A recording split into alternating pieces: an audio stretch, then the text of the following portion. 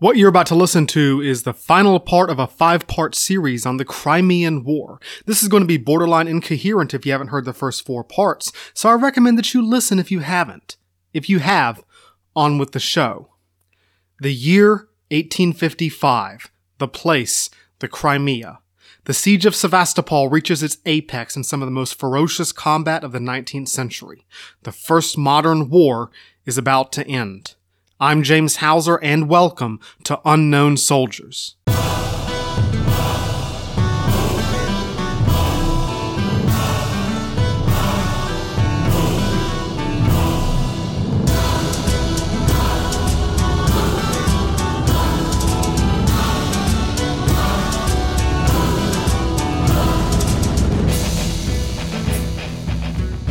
Welcome back to the Unknown Soldiers podcast. I'm your host, James Hauser, and this is episode 31, Crimea Part 5, Food for Powder.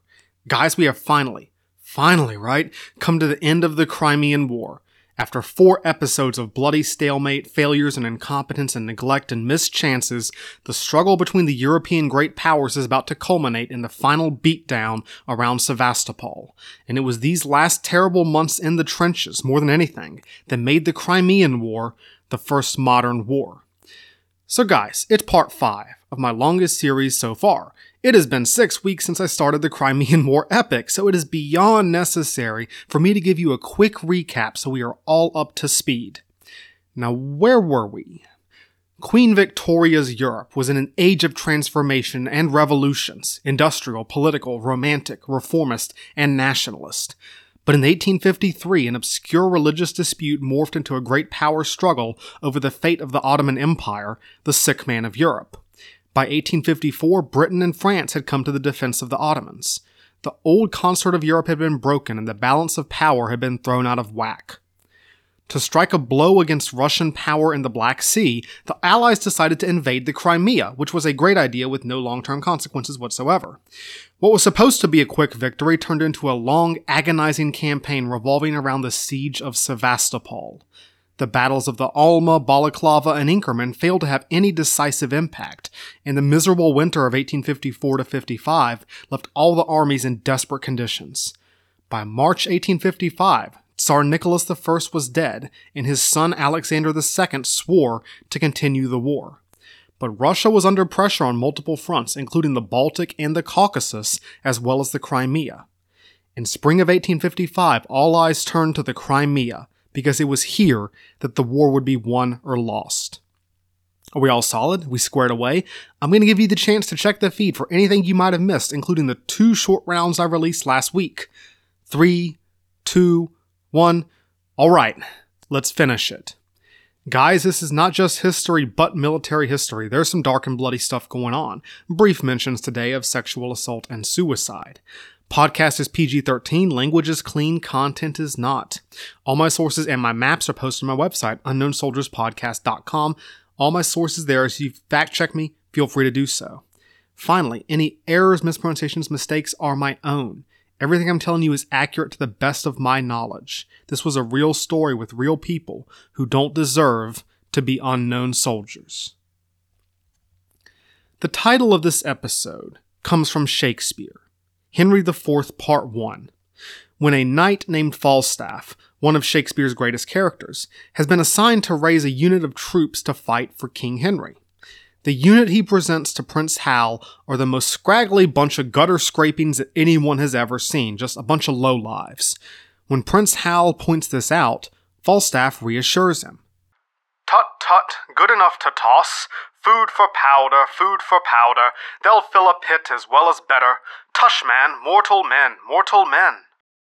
So I watched an online broadcast of a production of this play back during the pandemic lockdown during 2020 by the American Shakespeare Company up in Stanton, Virginia.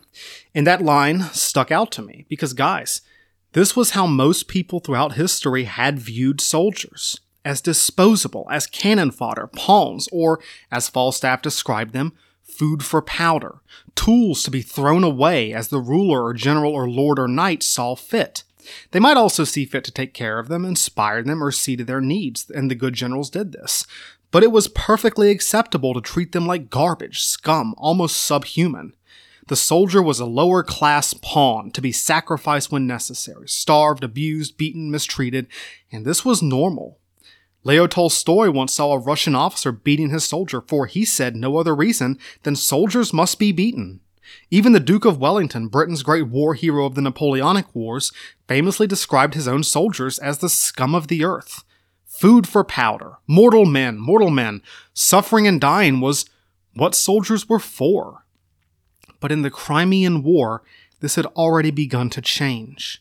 In the course of a year that saw the bloodbath of Inkerman and the horrors of the Crimean Winter, the British public had gone from seeing soldiers as lower-class gutter rats to noble Tommies fighting for English liberty. Russian aristocrats like Tolstoy were finding the noble spirit in the Russian serf. French officers were learning that soldiers' morale, welfare, and inspiration were a major factor in victory and defeat. In the demands of the modern battlefield, the psychological impact of mass firepower, and the chaos of battles like Inkerman revealed a new kind of warfare, one that required a new kind of soldier. The world was changing. Warfare was changing. This meant that the soldiers had to change, and that meant that society had to change. This is the central theme of this series, that the changes in European society, economy, politics, and culture produced changes in the military, and vice versa. New technologies, new ideas, new beliefs had given a greater worth to the lower classes, the people that the concert of Europe and the reactionary great powers had spent so much energy keeping down. The Crimean War was a catalyst for these changes. It was helping to reshape what it meant to be a citizen, a person, a human, in the eyes of the world. The war took place in an age when the common man or woman was becoming recognized as a person of worth, of value. People were awakening to the fact that soldiers were worth more, deserved more, than to be food for powder. Today, we will end the Crimean War. Most of today's action will involve the final horrifying struggles of the Siege of Sevastopol, the decisive event of the Crimean War. We will wrap up all the loose ends and see peace come about, though who wins or loses the peace might surprise you. And of course, we will see the effect the Crimean War has had on the memory of Europe and the world. And at the end, I will finally tell you why it matters. You should care, and I'm going to tell you why. And because this is the last round of the Crimean War, there will be breaks. These are your chance to pause, mess with a thermostat, repot your plants, do the thing you need to do. So fix your bayonet, keep your head down, and wait for the signal to go over the top into no man's land.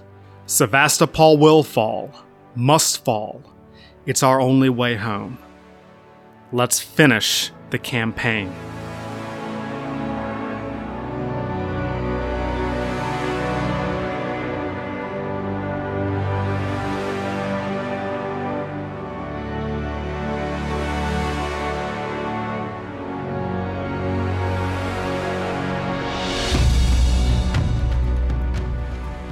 Captain Charles Jean-Jacques Joseph Ardant du Pic was a brilliant young officer. Born in 1821 in southwestern France, he was a boisterous and often unruly child, and his parents of course decided that a military career would do him good. Ardant du Pic was sent to the military academy at Saint Cyr, founded by Napoleon, and graduated with honors in 1844. He was admired for the care and devotion he showed to his soldiers, as well as his strong moral principles. Du Pic openly opposed the rise of Napoleon III, even though it risked his career. When the Crimean War began, Ardant du Pic went to the east with the 9th Chasseurs Light Infantry Battalion. He caught cholera and nearly died during the French army's stay at Varna, causing him to be shipped back to France and miss out on the battles of Alma and Inkerman.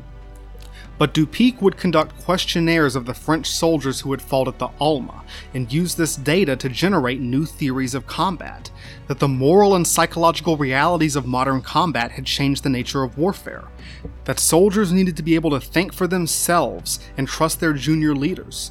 They needed to be inspired and motivated, not treated like pawns or tools, that new styles of warfare required a new style of soldier. Captain Ardant du Pic rejoined his regiment on the Crimea in December 1854 and would take part in the final assaults on Sevastopol. He is our final protagonist, our officer. He would see soldiers as more than food for powder. Spring had come to the Crimea.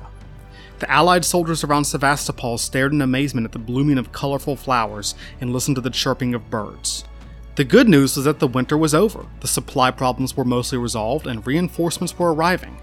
The bad news was that this meant that the fighting was about to resume. The war of attrition on the Crimea was ramping up with a vengeance. By April 1855, the siege of Sevastopol had already lasted for 6 months. 6 months of raids, bombardments, assaults, hand-to-hand fighting in the trenches. Night raids were common as Russians suddenly swarmed into the Allied positions, thrown back by Highlanders or Zouaves or Turks. Artillery and musket duels were daily. Some days it was relatively calm, other days hundreds of men died. It was a grinding positional battle as each side tried to outdig, outblast, and outshoot the other. It was never quiet on the Crimean front. Allied reinforcements were on their way. Lots of French soldiers, new British recruits, Omer Pasha's Ottoman regulars, the Nizami troops, and Player 5 has entered the arena, the final entrant into the Crimean War. On January 26, 1855, the Italian kingdom of Piedmont Sardinia had joined the British, French, and Ottomans in their war against Russia. On May 8, 1855, 17,000 blue-coated Sardinian troops arrived on the Crimea. The Italian newbies impressed everyone with their high discipline and strong bearing, with Mary Seacole judging them the best-behaved army on the Crimea. Why would the Italians join this war? Well, not out of the goodness of their hearts, I can tell you that.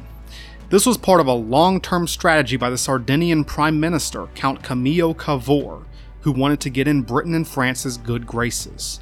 Cavour was someone who, like Napoleon III, saw opportunity in crisis in the breakdown of the Consort of Europe. He saw with the war with Russia and the breakup of the Consort of Europe as a window of opportunity in his personal quest, the nationalist quest for Italian unification, and believed that helping the Allies in the Crimean War would earn Sardinia some street cred, some favors to call in down the road. And this worked, by the way, as we'll find out. But anyway, the Allied army on the Crimea was now stronger than ever. The French, under General Francois Canrobert, could count 120,000 soldiers. The British had 32,000, still under Lord Raglan. Omer Pasha's Ottoman troops numbered 55,000. With the Sardinians together, the Allied force comprised an enormous 224,000 men, a massive force supplied by the railroads and factories and steamships of the world's industrial powers, Britain and France. By now, the Allies outnumbered the Russians on the Crimea by a significant margin. The Russians couldn't increase their troop numbers too much, their logistics wouldn't support it. Prince Gorchakov commanded the main Russian field army, headquartered at Simferopol on the Crimea. But he wasn't the main Allied problem. That would be the city. Sevastopol was the most fortified city in the world in 1855, with hardened fortresses linked by interlocking trenches and batteries and redoubts and obstacles, defended by thousands of soldiers and the sailors of the Black Sea Fleet, led by the surviving two of our trio of Russian heroes, the inspiring Admiral Pavel Nakhimov and the brilliant siege engineer Colonel Eduard Todleben. Todleben's doctrine of siege warfare was called active defense. The Russians weren't sitting back passively and waiting for the enemy to come to them. They were actively improving their positions to counter the enemy siegecraft. Whenever the Allies tried to dig forward to build a new battery, they found newly built Russian positions blocking their path. This forced them to attack, resulting in heavy losses, or cede that position to the Russians. The Sevastopol defenses were like an evolving organism, or like a mutating virus, built, rebuilt, extended, expanded. How do you crack the nut when the nut keeps changing shape and actively fighting back? So you have the massive Allied army, well supplied, armed with the most advanced military technology in the world, including new types of heavy artillery.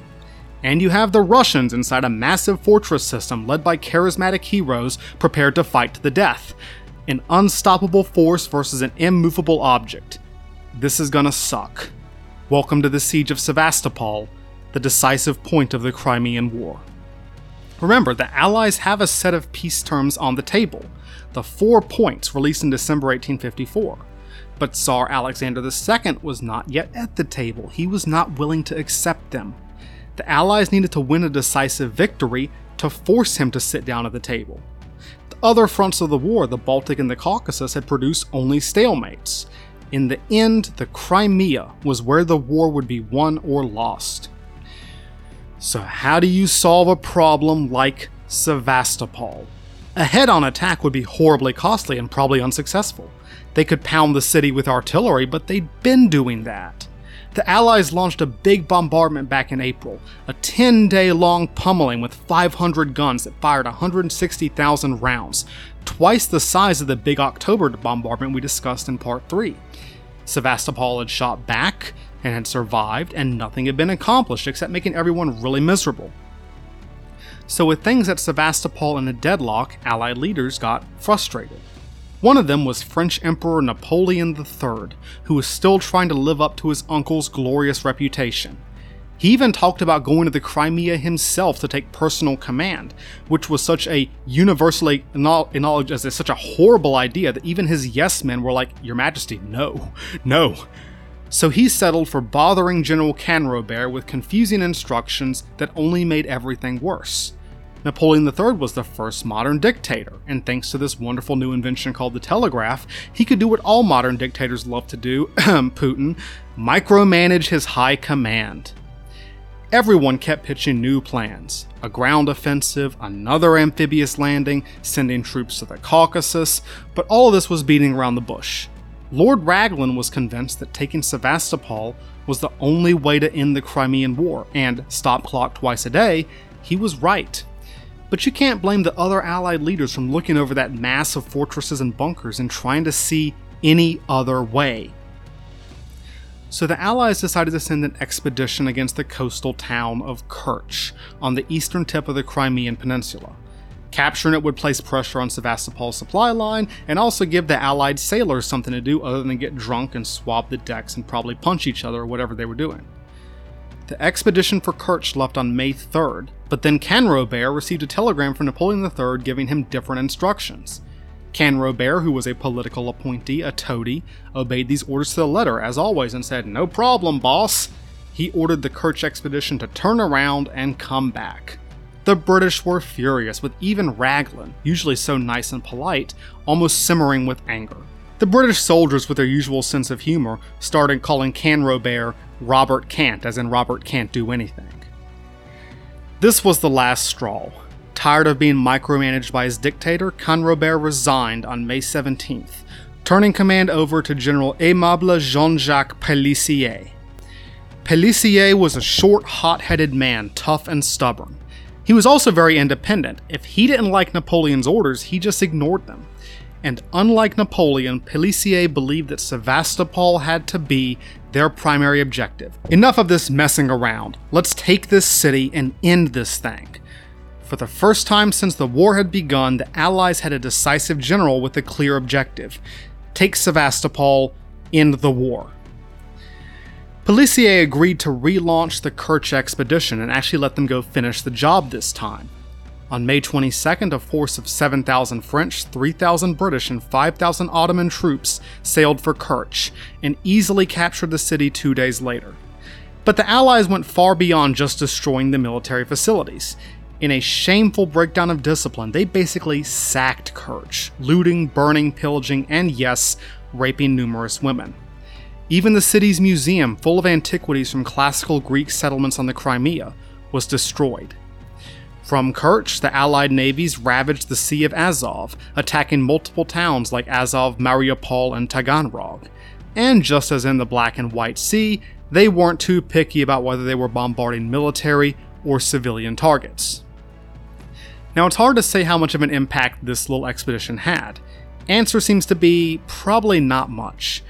But it did boost Allied morale, and they were going to need all the morale they could get, because Raglan and Pélissier had decided that it was time for an all-out assault on the defenses of Sevastopol. The Allied attacks would focus on two key Russian fortresses, the fortresses they considered to be the key to the Russian defenses. The French would go for the second bastion, called the Malakoff. The British would attack the third bastion, called the Great Redan.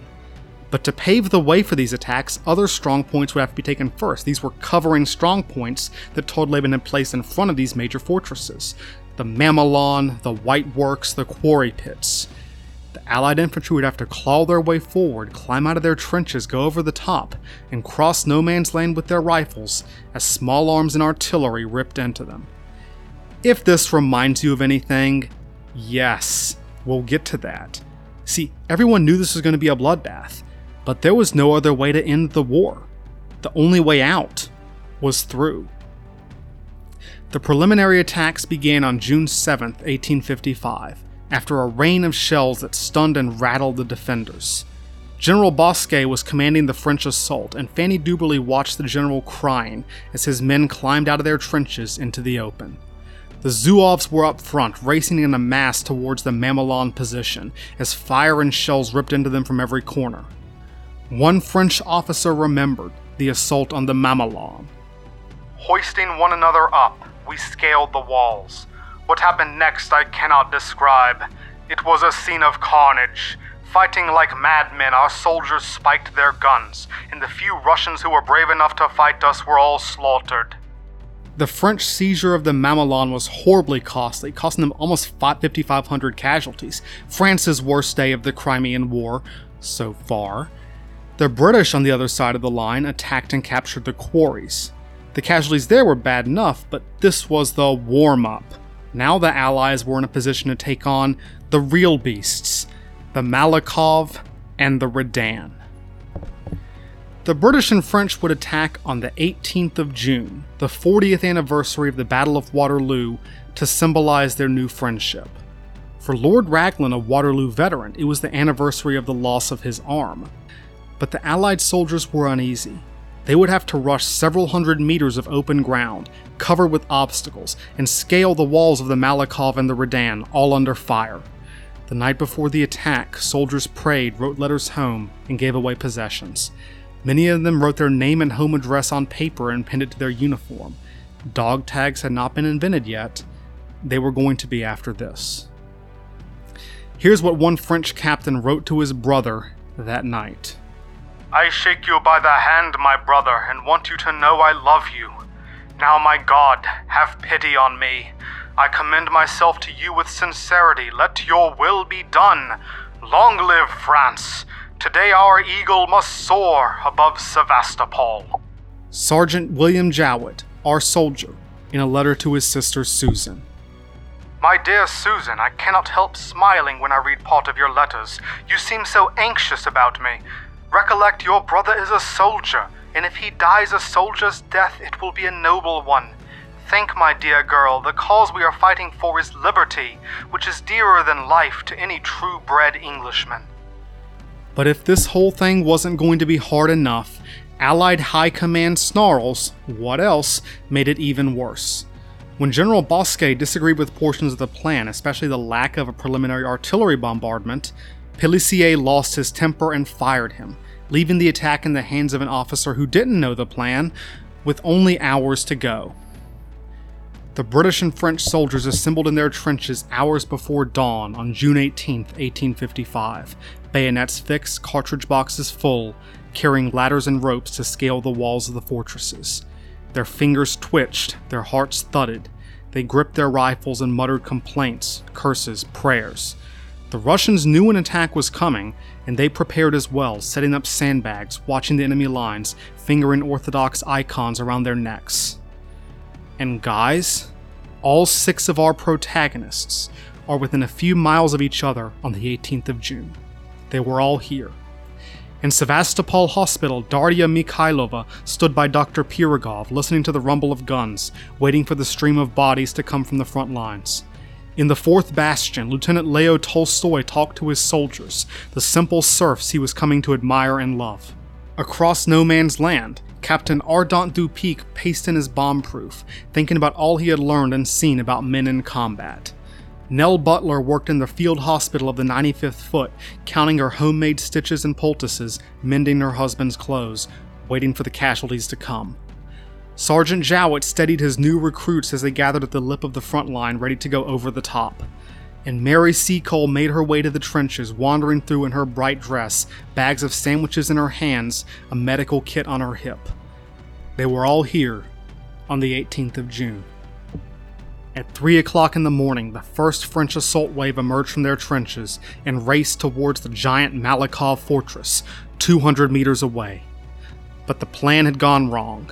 Thanks to the inexperience of the general commanding this first wave, they had attacked too early. The second wave wasn't ready yet, and the Russians had known they were coming. The night sky went from black to red as hundreds of Russian cannons and muskets opened up, chewing into the attacking French. The second wave met the same relentless wall of fire. As the French attack collapsed, men laid down, refused to go forward as the clawing chaos unraveled around them. They never got close. It was a slaughter. Seeing the French attack go to pieces, Lord Raglan had to make a decision. The plan was that the French would take the Malakoff first, clearing the way for the British to take the Redan. The Malakoff's guns covered the approaches to the Redan, so this was a necessary prerequisite. But watching the French get slaughtered, Raglan felt like, well, it wouldn't be honorable to let them attack alone. It wouldn't be noble. It wouldn't be nice. So Raglan ordered his men over the top. At 5:30, the British took a deep breath, climbed into the open, and charged. Fanny Duberly, watching with Lord Raglan, described, "Such a storm of shot, grape, shell, and musketry as had never before annoyed the ears of heaven." The redcoats sprinted over 200 meters of open ground as the storm of steel churned the earth around them like a machine. They leaned forward as they ran like they were walking into a hurricane, the fire ripping hundreds of them apart in the early morning light. Sergeant Jowett was one of the few to make it anywhere close to the Redan. Although it was a miracle, for the grape fell as thick as hail all around me, I believe it was worse than either Alma or Inkerman. The grape, canister, and musket shot falling all around me in showers. He watched the beloved Colonel Ye, who had led the 7th Fusiliers since the Alma, blown away by a hail of musket balls. The British huddled, paralyzed, screaming under the fire of the Redan. Raglan was there to watch it all, his kind old face pale at what he was seeing. When he approached one officer lying on a stretcher, he said mildly, "My poor young gentleman, I hope you are not too badly hurt." But the officer suddenly rose from the stretcher, shouting curses, telling Lord Raglan that he was responsible for every drop of blood shed that day. The redcoats poured back into the trenches from no man's land and refused to go back out again. Mere flesh and blood could not withstand that storm of steel. The attack of June 18th was a fiasco. The attacking regiments had been decimated, their soldiers lying in heaps. Mary Seacole wailed at the loss of her friends from the 97th Foot, one of her old Jamaica regiments. And Lord Raglan looked at what he had wrought. 1,000 men who had survived the Alma and Balaclava and Inkerman, had lasted through the terrible winter, had been nursed by Florence Nightingale and Mary Seacole and Nell Butler, had survived all that, only to lie broken, shattered, at the foot of the Redan. And something inside Lord Raglan broke. He had been feeling the pressure of his command, the pressure of his failures, but looking over no man's land in front of Sevastopol, this kind old man who never should have been in charge in the first place, suddenly realized what he had done, what he had caused to happen. All the mistakes, the careless failures, the incompetence, it seemed to hit him all at once. I have been very hard on Raglan, and I think he deserves it. But it's hard not to feel just a little bit sorry for this aristocratic old man who was so out of his time. He, like so many of his men, was unprepared for modern combat, and like so many of his men, he was unable to cope. He was confined to his bed, and 10 days later, on June 28th, 1855, Lord Raglan died. The official diagnosis was cholera, but Raglan's physician always insisted that something had broken in that old Waterloo veteran, 40 years to the day after his great battle, when he looked on the slaughter of the 18th of June, looked at what he had done, the men he had written off as food for powder. Florence Nightingale offered the typical historical verdict on the British commander. It was impossible not to love him. I did. He was not a very great general, but he was a very good man. More good men were going to die, because the siege of Sevastopol dragged on, and on, and on, and on.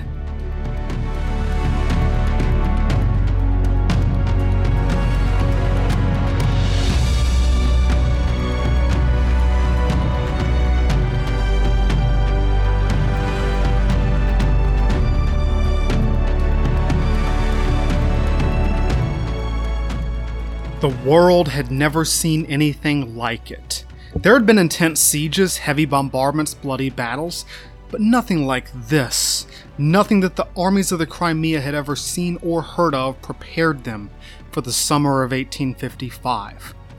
Now we're into 9 months of this siege. 9 months of trench digging, artillery, rifle fire, artillery, rain, artillery, mud, artillery, stress and heat and the dust and the smoke and the blood and the artillery. It seemed like it would never end. And the longer it went on, the more people began to ask, are we going to spend another winter on the Crimea? They could probably think of literally nothing worse than that. What made this different? What made this new? There had been sieges before, but nothing this long, this intense, this extended, with this level of firepower concentrated in a small space. Malta was intense, but it lasted a couple of months. Gibraltar was long, but it was very low, there would be quiet for months, but nothing like this. Hundreds, over 1,000 guns, with shells and projectiles falling like rain. In the past, battles had lasted a few hours, and sieges only had brief periods of intensity and weeks of near silence. This was a far cry from the pretty lines of troops, banners flying, bands playing, that they had all been trained to expect. The battlefield was too wide, weapons were too lethal, the concentration of firepower too overwhelming. This was a new kind of war, with new effects on the human body. Advanced artillery and small arms made wounds much more serious and life-threatening. The old low-velocity musket ball was nowhere near as dangerous as the high-velocity Minié rifle ball, which shattered bones and left enormous holes in the flesh. The plethora of high-explosive shells had devastating impacts on the body, but also the mental health of the soldiers facing them. This is where we get some of the first documented cases of TBI, traumatic brain injury, though they didn't call it that yet, where repeated concussive forces rattle the brain inside the skull. The stress was overwhelming. The grinding attrition, the bitter grapple, the constant fear and paranoia and trauma started to tell on the human mind. In the modern day, we have names for this kind of phenomenon. It's been called combat fatigue, shell shock, combat stress, PTSD. The Crimean War soldiers called it trench madness. Something new and wonderful for this new and wonderful kind of warfare. Suicides skyrocketed. One French Zouave, a long-term veteran, just stood up one day, said he'd had enough, and put a bullet through his head. Soldiers were not pawns or cannon fodder or food for powder. They weren't moved around the board like mindless robots. They couldn't handle this for much longer. Every day, the siege of Sevastopol swept hundreds more men and women into its gaping, insatiable maw, and it went on and on and on and on. When was it going to end? What turned the tide at Sevastopol wasn't all the stuff that people like to think win wars, especially the romantics of the 19th century with their emphasis on bravery and, the soul and the human spirit. It wasn't courage, not brilliant strategy or tactics, not a great leader or a clever trick, not even manpower. The Allies had one thing in their corner: the Industrial Revolution. The forges and factories of Britain and France pumped out hundreds of cannon and thousands of artillery shells, transported by railroad and steamboat, rolled right up to the front lines by the Grand Crimea Railway, fed into the massive batteries overlooking Sevastopol.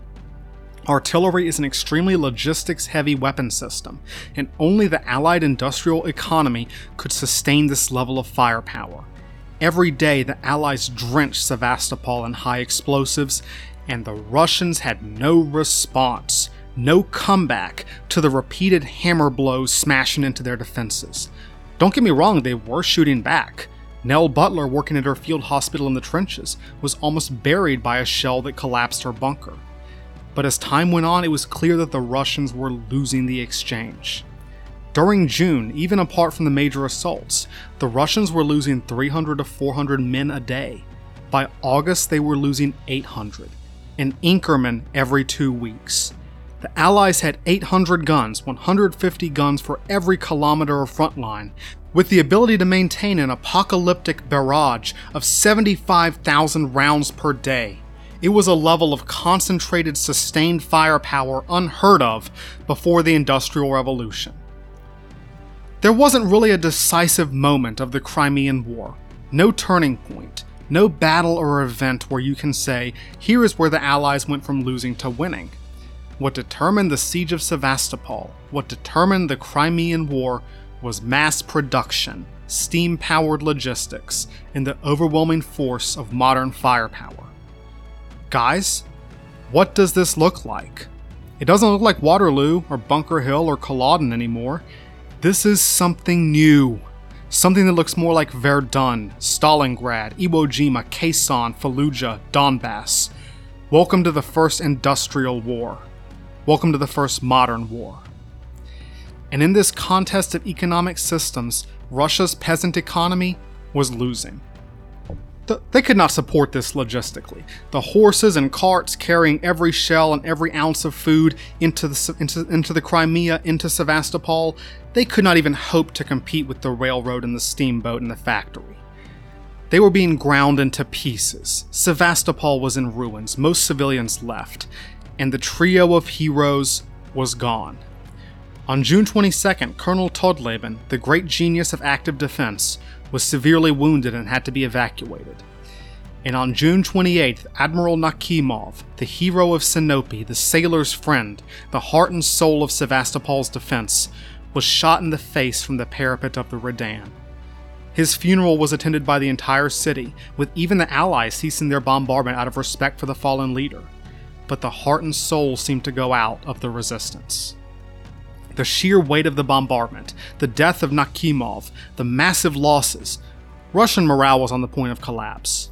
And Prince Gorchakov, the Tsar's commander on the Crimea, knew it. He told the Tsar, "Look, Your Majesty, we can't do this much longer. Sevastopol is going to fall any week now. You gotta know when to hold and when to fold, and the time to fold is here." But the Tsar would not have it. He demanded that Gorchakov launch an attack to save Sevastopol. Walking in his father's footsteps, Tsar Alexander II wrote on August 3rd that, "Your daily losses in Sevastopol underline what I have told you many times before in my letters, the necessity to do something decisive to end this frightful massacre." I think I said before, the urge to do something is one of the most dangerous impulses for a leader to have. Gorchakov really did not want to launch this attack, but orders were orders. Well, guys, let's go attack something. The Russians chose to attack near the Chernaya River, north of the Light Brigade's Valley of Death. This is another in the battle series of Balaclava and Inkerman, same basic objective, a strike at the Allied rear to relieve the siege of Sevastopol. But the Allies were in a much better position in 1855 than in 1854, and the Russians had not gotten better at their tactics. The area Gorchakov planned to attack was a series of high ridges manned by 18,000 French and 9,000 Sardinian troops. The Sardinians were probably like, "Awesome, we finally get to do something." Or maybe they weren't. The plan for the Battle of the Chernaya was pretty typical for the Russians in this war. The orders were confusing. There were two generals, General Nikolai Reed on the right and General Pavel Liprandi on the left, who didn't really understand what they were supposed to do. The attackers would have to cross a river under enemy fire, always a wonderful thing to do. And Gorchakov wasn't sure which attack would be stronger. He would decide in the middle of the battle where to commit his reserves. So this went about like you'd expect. On August 16th, 1855, the Russians came storming across the Chernaya with 47,000 infantry, 10,000 cavalry, and 270 field guns.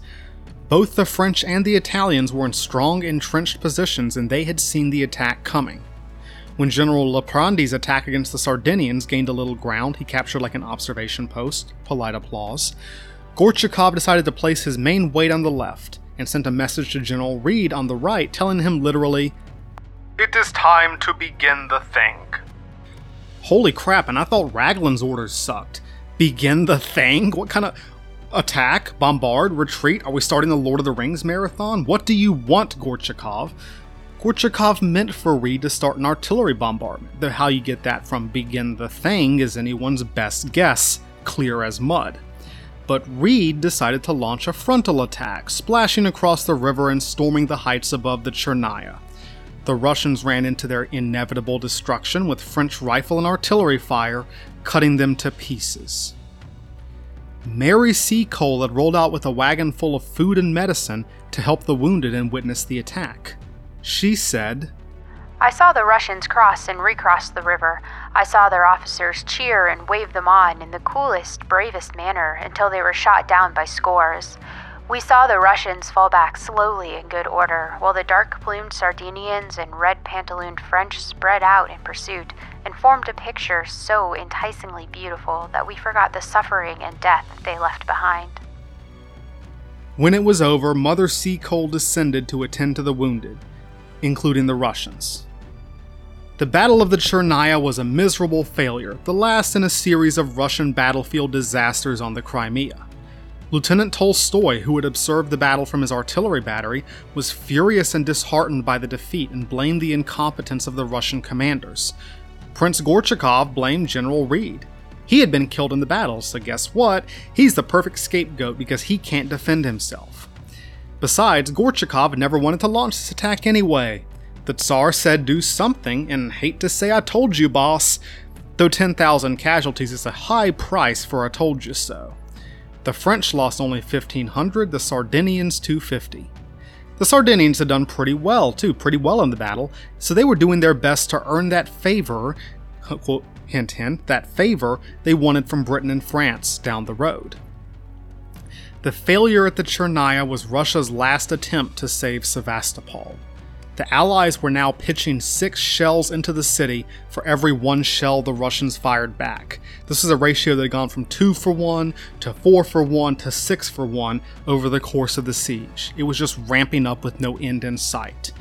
And the day after the Chernaya, Pélissier cranked up the carnage, an unbroken barrage for the next 10 days. The Allies were amping up for one more assault, one more push. Prince Gorchakov already had one foot out the door. He knew what the Battle of the Chernaya meant, like Sevastopol is doomed, it's only a matter of time. He had a massive pontoon bridge built linking the north and south sides of Sevastopol to prepare for the inevitable evacuation. Despite their hopeless situation, many of Sevastopol's defenders were determined to hold. Even though we were defending a half-destroyed Sevastopol, essentially a phantom of a town, without any more significance except for its name, we prepared ourselves to fight for it to the last man in the streets. The French and the British planned to take another bite at both the Malakhov and the Redan. It was a slaughter. Why would they do that again? Well, because these are still the 2 weakest points of the Sevastopol defenses. Imagine attacking anywhere else. The British were now led by General Sir James Simpson, who was a general. There's nothing to say about this guy. He wasn't really interesting in any way, just a kind of crappy, mediocre, store-brand British general. Pélissier, by now, was the one really leading things on the Crimea, the one who was directing the battle. He planned one big honkin' attack on September 8th, 1855. It was time to finally end this thing. The French had fixed a lot of their problems from the first attack of 18th of June. They would deploy 35,000 men to attack multiple strongpoints, along with 2,000 Sardinians. They had dug their way to 20 meters away from the outer defenses of the Malakhov, so they don't have to travel across 20 meters of ground instead of 200. General Bosquet, the best Allied general on the Crimea, was given full command of the assault. The attack was planned for midday when the Russian guard shift would be changing. To avoid the confusion of the last attack, for the first time in history, the French officers synchronized their watches before the assault. And Pélissier turned the artillery up to 11 more shells, plastered Sevastopol and the Malakhov, which was already half ruined, like a rolling earthquake. Captain Ardent Dupic would be commanding one of the assault companies. Famous in his chasseur regiment for inspiring and bonding with his men, he was practicing theories he would later put into writing. Nothing can wisely be prescribed in any army without exact knowledge of the fundamental instrument, man, and his state of mind, his morale, at the instant of combat. The man is the first weapon of battle. Let us study the soldier, for it is he who brings reality to it. To win in this new, modern kind of war, officers had to lead, inspire, motivate. They had to see their men as more than food for powder. The assault came on September 8th, 1855, a year minus 6 days since the Allies had first landed on the Crimea.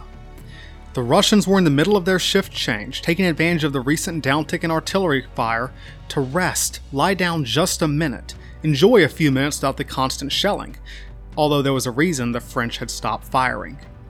Because from the French lines, suddenly, came a rapid drumbeat, the sound of bugles, and a band playing La Marseillaise.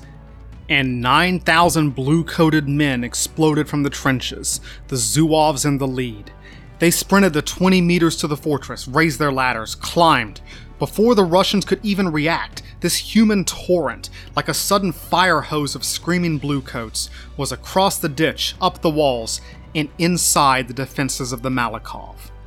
The French were like a flood, shooting and stabbing their way through one battery after another. Within minutes, the panicked Russians were fleeing, and the tricolor rose over the battered ruin of the Malakoff. But it wasn't going to be that easy. The Russians were surprised at first, but they immediately counterattacked with everything they had, and fighting erupted all along the lines of Sevastopol. It was some of the fiercest combat of the war so far, in sheer numbers the largest battle of the war so far, everyone pitching in everything they had.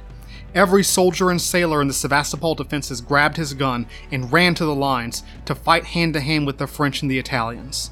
One Russian soldier remembered, Time after time we charged them with our bayonets. We had no idea what our objective was. We simply hurled ourselves forward, totally intoxicated by the excitement of the fight. The air was filled with a thick red dust from the bloody ground, making it impossible for us to see the enemy. It was another soldiers' battle, like Inkerman, another confused mess where the soldiers' morale and individual initiative were everything. The French did not have it all their way. Captain Dupic led his company forward, screaming over the crash of rifles and cannon, sword in hand.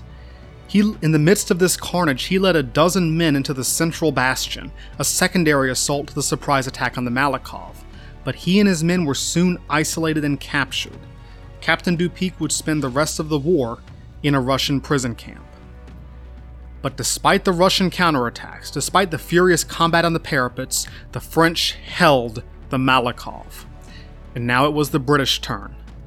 As soon as they saw the French flag rise above the Malakoff to the north, the British Light and 2nd Divisions gripped their rifles, gritted their teeth, and went over the top toward the Redan. 1,000 men were in the first wave, including Sergeant William Jowett. The storming party reached the ditch in front of the Redan, hoisted their ladders, then began to climb. The Russians were shooting point blank from the top of the parapet, and the crossfire from other batteries was murderous.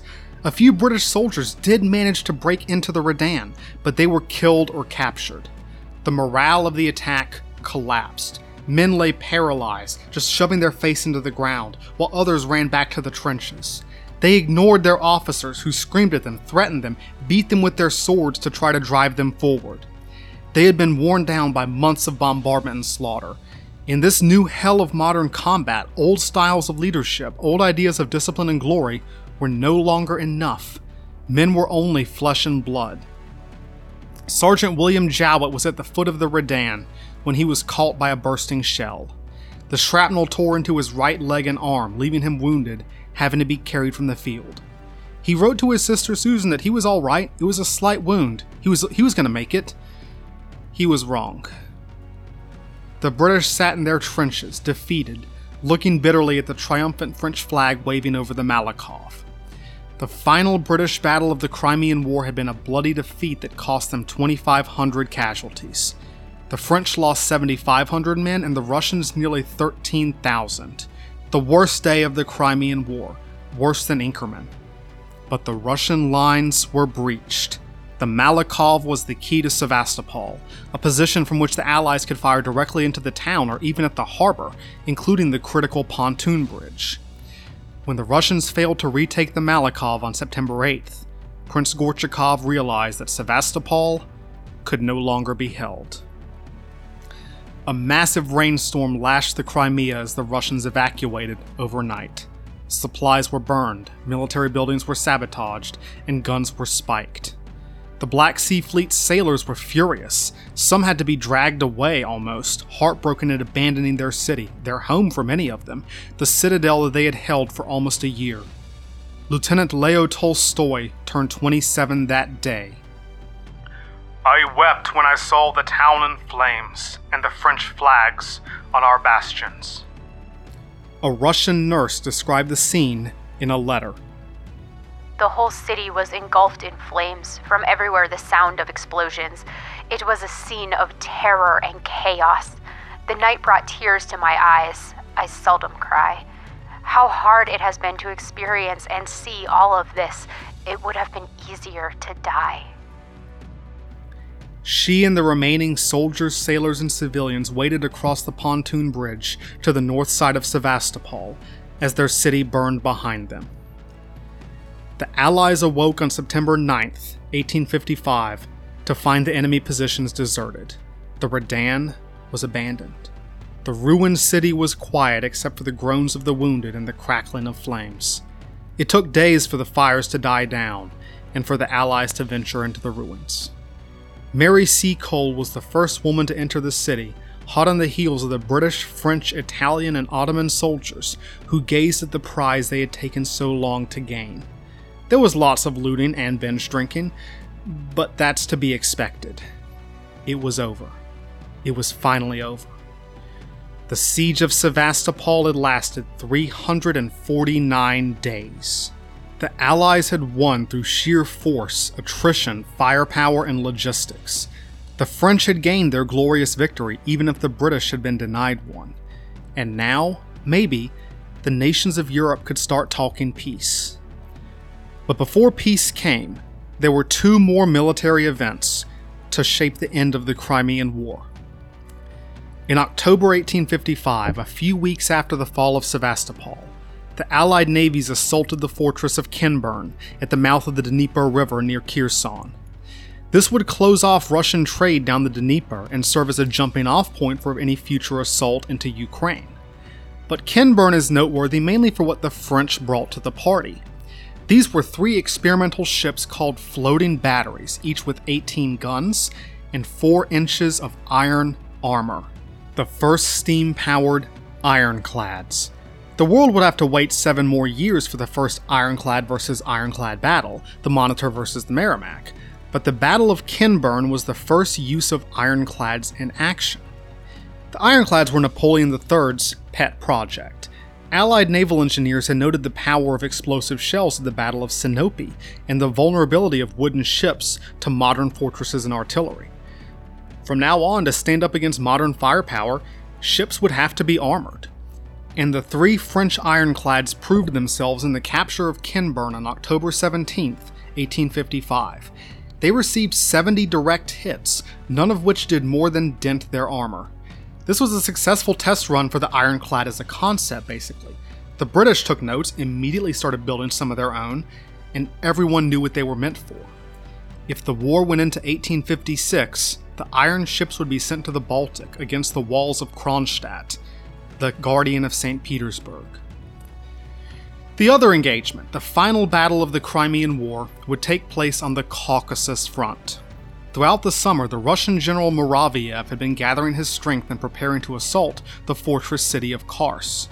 The Ottoman army in the Caucasus was in poor shape, but they still held Kars with almost 20,000 men, led by a British general, William Fenwick Williams. Why would you do that to your child? His name was William Williams. Why? Kars was on a high plateau, defended by a series of fortresses. But the Russians were determined to take the city, especially after the loss of Sevastopol, as a way to patch up their wounded pride and gain more leverage in the peace talks. Ottoman General Ömer Pasha, commanding the good, high-quality Turkish forces on the Crimea, knew that the Russian attack was coming. He kept begging Pelissier and British General Simpson to let him take his troops to defend the Caucasus, but they refused to let him go until Sevastopol had fallen, which was pretty selfish considering this whole war had been started to help and save the Ottoman Empire.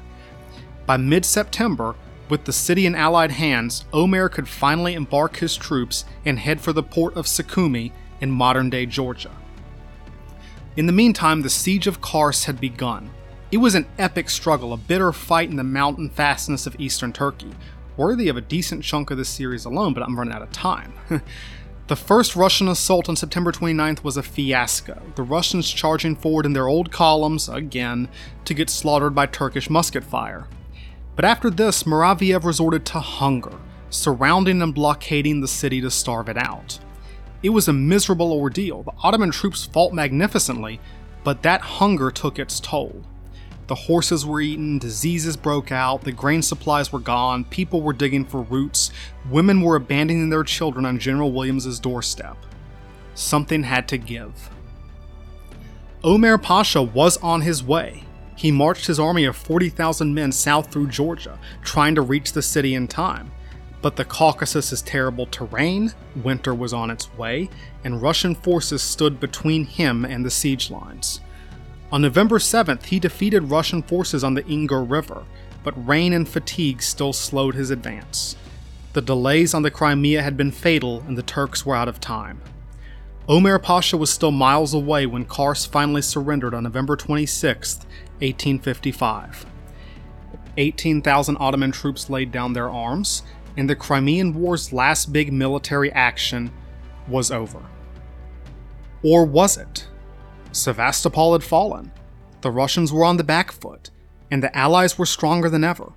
Lots of people wanted the war to end, but some didn't, and they might have gotten their way. Was the war over? Or would 1856 see more men sacrificed as food for powder?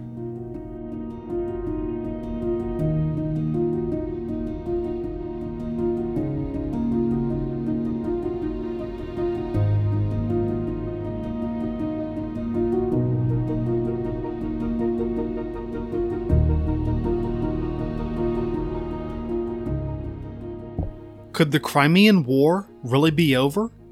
The armies on the Crimea certainly thought so.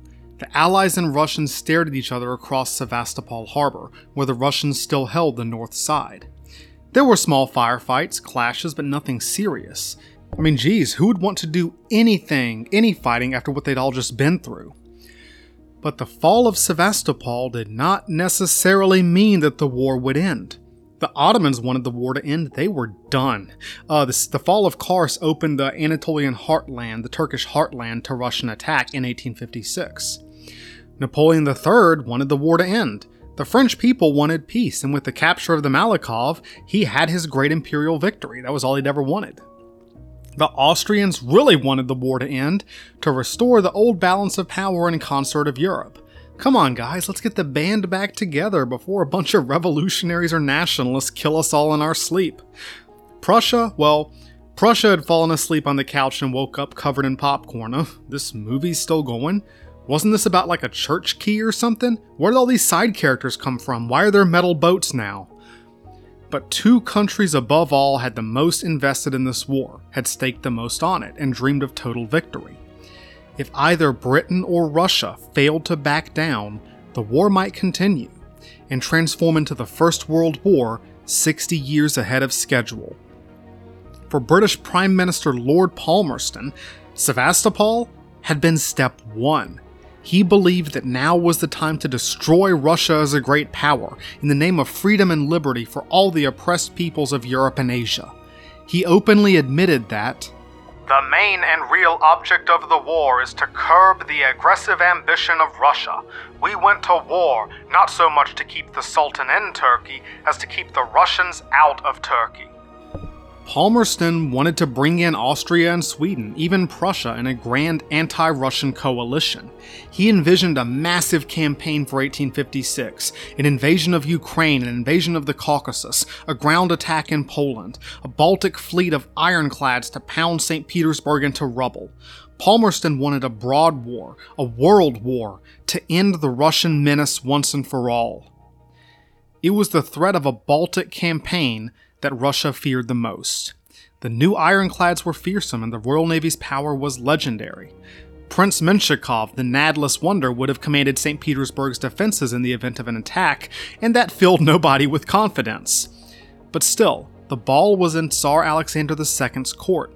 He talked like he was still ready to fight, telling his people, "Remember 1812. Sevastopol is not Moscow. The Crimea is not Russia. We are still the same Russians, and God is with us." If he really wanted to, Russia could continue the war, fight to the bitter end, turn the Crimean War into the First World War. But when the Tsar polled his ministers in December 1855, they were like, "Look, Your Majesty, our army is in ruins. The peasant economy is collapsing, the serfs are launching uprisings in Ukraine. We are broke. We are almost out of weapons and we can't produce enough for next year's campaign. We just can't compete with the Western economies, the Western industries, the Western factories. Your Majesty, it's over." And on December 28th, the Austrians issued an ultimatum. If Russia didn't accept the 4 points in 1856, they were going to join the war. Tsar Nicholas I, the gendarme of Europe, might have refused to admit defeat, but Tsar Nicholas was dead. His son, Alexander II, had the common sense his father had always lacked. On January 16, 1856, he accepted the Austrian ultimatum. Russia had backed down. But what about Britain? Palmerston wanted to put the pedal to the floor and go, screw the 4 points, let's do this thing, let's tear them apart. But then Napoleon III politely informed him that if Britain continued the war, they would do it without France. You want to start a world war, knock yourselves out, but we are done. We are out. And Britain knew they could not fight Russia alone. Palmerston, bitter, accepted reality. They would back down. They would have peace. I do have to note one thing. There was a very, very small possibility that if the war had gone into 1856, the United States would have become involved. The Russians seemed to think so, that America would take the opportunity of European distraction to get to work on that Caribbean filibuster empire and join the war on Russia's side. Now, this is a pretty slim chance. America was currently on the road to civil war within the next 5 years. But weird stuff happens. The possibility was discussed. I don't think the what-ifs of 1856 have been studied enough. Meanwhile, the armies hunkered down on the Crimea for yet another winter. But this time around, the British had it relatively easy. Their supply services worked much better than in the first winter. General Simpson had resigned, and the new British commander was General Edward Codrington, who had led his brigade of the Light Division up the heights of Alma. Codrington paid close attention to logistics, and the British had a much less painful winter. Surprisingly, the French had a bad winter, a really bad one, mainly because their army was so much bigger now and much harder to supply. Their medical issues, especially cholera, skyrocketed. The situation of the previous winter had been reversed. But as they waited, the Allies and Russians moved into a peacetime mentality. The British had a track set up for horse races. There were games and parties and even a couple of balls. Mary Seacole's British Hotel was always full. Fraternization between Allied and Russian troops became more frequent. A whole bunch of spectators came out to visit the Crimea, see the armies, and see the battlefields, including a couple of folks we have to mention. About a month after the fall of Sevastopol, 3 officers of the U.S. Army arrived on the Crimea as military observers, foreign officers on fact-finding missions to report on the current state of foreign armies. One of them was young Army Captain George B. McClellan, later one of the Union's top generals in the American Civil War. He arrived too late to see the fighting, but he saw the aftermath: the trenches, the railroads, the hospitals, and the ruins of Sevastopol. He came away with the impression that long sieges, organization, and careful attention to logistics were the key to modern warfare, but also a reluctance to repeat the horrific slaughters at the Malakoff and the Redan. McClellan took some of the right lessons away from the Crimea, but also a lot of the wrong ones, and these would not be enough to help him against Robert E. Lee. But that's a story a lot of us already know. On February 25th, 1856, the Paris peace talks began in the glittering modern city of Emperor Napoleon III. It was his triumph. Once a pariah state after his uncle's defeat at Waterloo, France had returned to its rightful place, in his eyes, as the center of European politics. It was once again the strongest and most prestigious power in Europe, demonstrated by the tricolor waving over the Malakoff. France was on top, once again. The Paris peace talks of 1856 were mercifully short. Everyone pretty much already knew where everyone stood, with a few exceptions. The Russians, of course, were trying to avoid harsh terms. The British wanted harsh terms.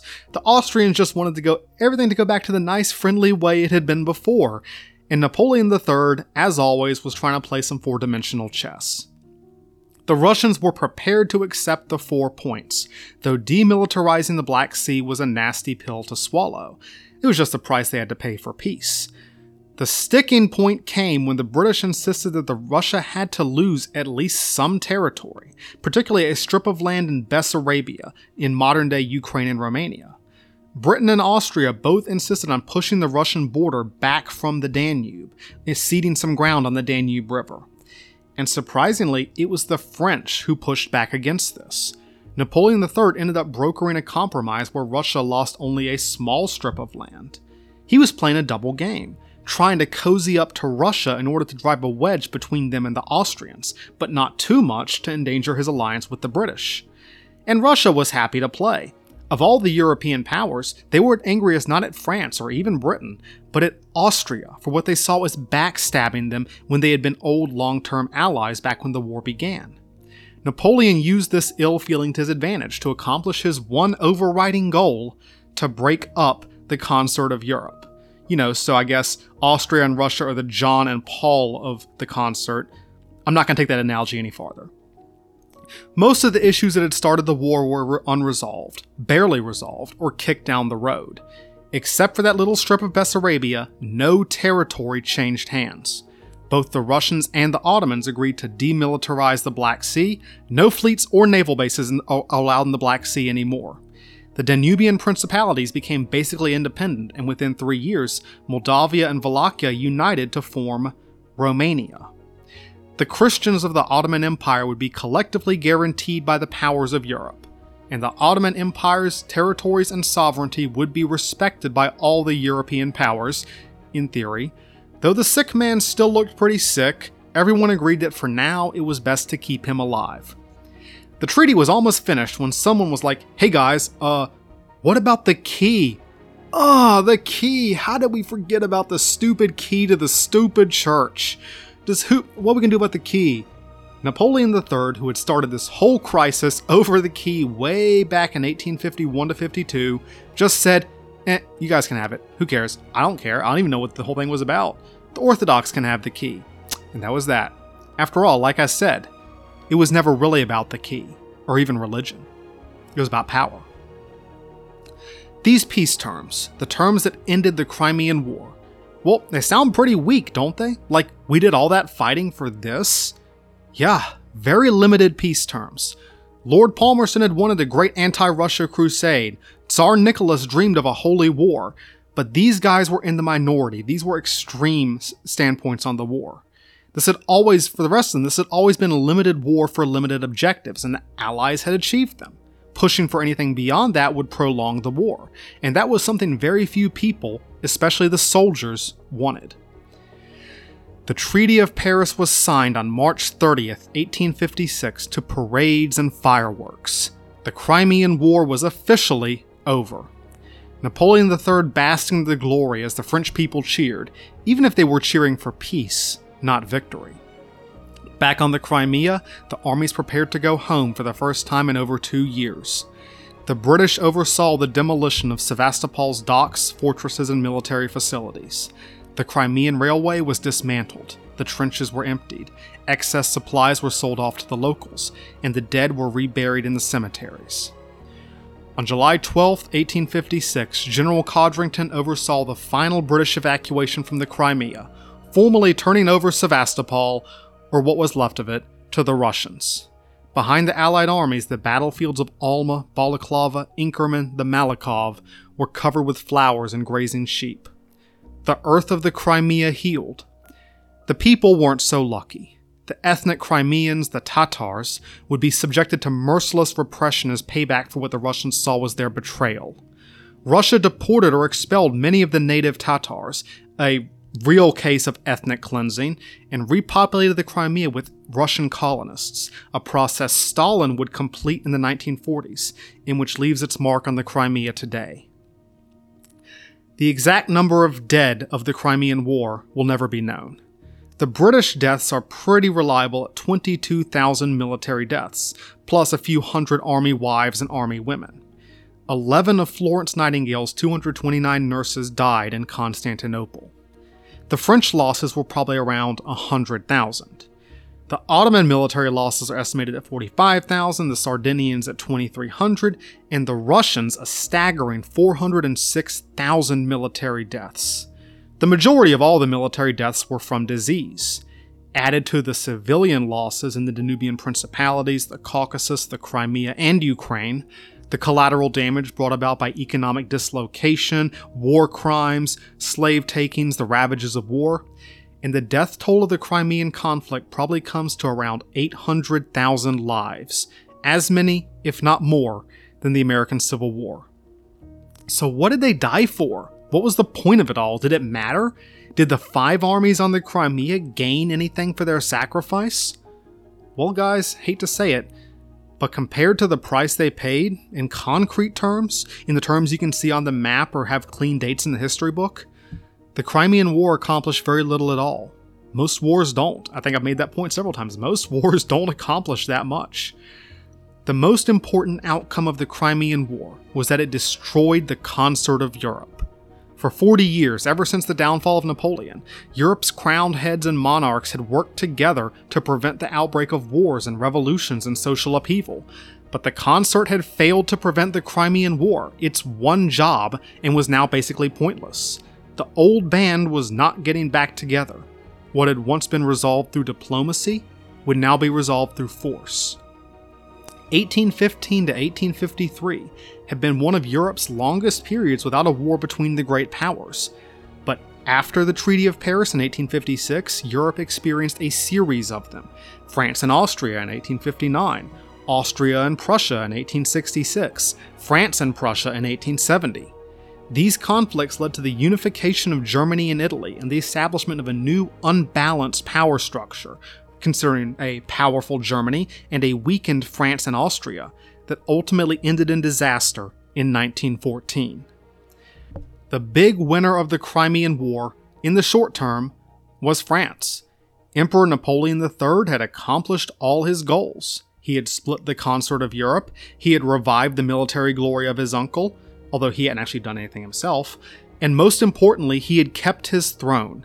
France was and would remain the dominant power in Europe for the next decade and a half. How they lost that position to the Germans in 1870 in the Franco-Prussian War is a story for another day. A story that I absolutely do plan to tell, like that is one of the things I want to talk about in this podcast. The big loser of the Crimean War was not Russia. Russia would recover. Russia took a look in the mirror and said, you know what, I need to work on myself. The Tsar's empire would be wrapped up in internal reform for the next 2 decades. The Crimean War had been a wake-up call, a warning that they needed to modernize or die. But we'll get to that. No, the big loser of the Crimean War was Austria, even though they weren't in the war.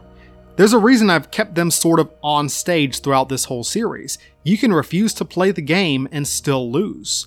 Austria's position in Europe had depended on the balance of power and on the concert, but she had alienated her main ally, Russia, then failed to secure an alliance with anyone else.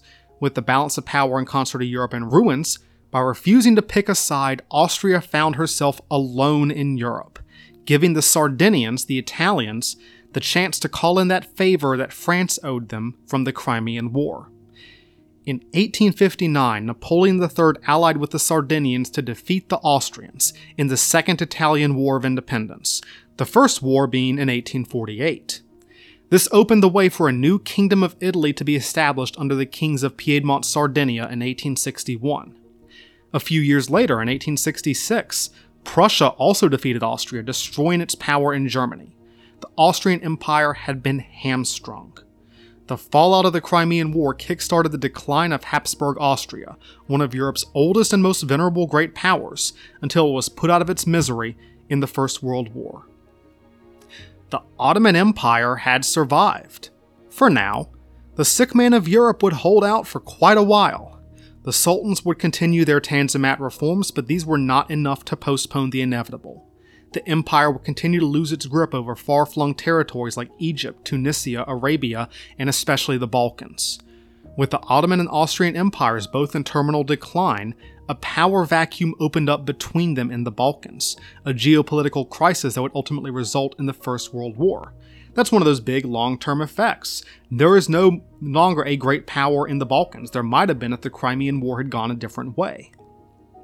Because Russia was ready to take advantage of this power vacuum. In the late 1870s, Russia launched another invasion of the Ottoman Empire. The early stages of the Russo-Turkish War of 1877-78 were a repeat of the Crimean War, but this was a new, improved, much more dangerous Russian army, and this time the Allies didn't come to Turkey's rescue. The war was a blowout victory for Tsar Alexander II, a victory that saw Russian troops within sight of Constantinople, though British intervention kept them from taking the holy city itself. In the peace treaty, Russia regained the land it had lost and reversed all its setbacks of the Crimean War. Orthodox Romania, Bulgaria, Serbia, and Montenegro gained autonomy or independence. The Orthodox had been liberated and the Tsar's holy mission had been at least partially fulfilled. But of course, this sowed the seeds for Russian interference in the Balkans, the growth of Serbia, the decline of Austria, the powder keg that would lead to the First World War. But the sick man of Europe would have the last laugh when that war finally came around, sparked like the Crimean War by a crisis in the Balkans. The Russian Tsars were overthrown by the revolution in 1917, but the Ottoman Empire managed to hold on for 5 years longer until 1922. The sick man of Europe, the Osmanli dynasty, outlasted every other European imperial dynasty, the Bonapartes, the Habsburgs, the German Hohenzollerns, even the Romanov Tsars. You can imagine the ghosts of Sultan Abdulmajid and Omer Pasha laughing. "Hey Tsar Nicholas, who's the sick man now?" So we might say, the Crimean War barely accomplished anything. Everything its peace treaty had accomplished on paper had been undone in a quarter of a century. It ended decades of peace and opened the door to more wars, wars that would make the Crimea pale in comparison. Was this really worth the 800,000 dead? Did I tell you guys this whole story just to describe some changing lines on the map, some kings and princes and dynasties? To describe a pointless, miserable war full of terrible leadership, mistreatment, brutality, and horrifying violence that meant nothing? Of course not. You know you should care, and you know I'm going to tell you why. The Crimean War is over. The immediate political fallout is wrapped up.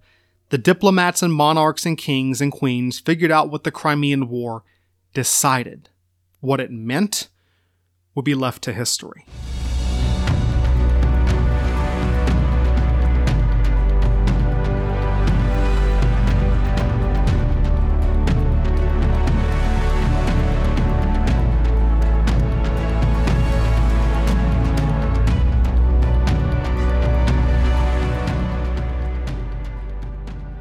So James, what does it all mean?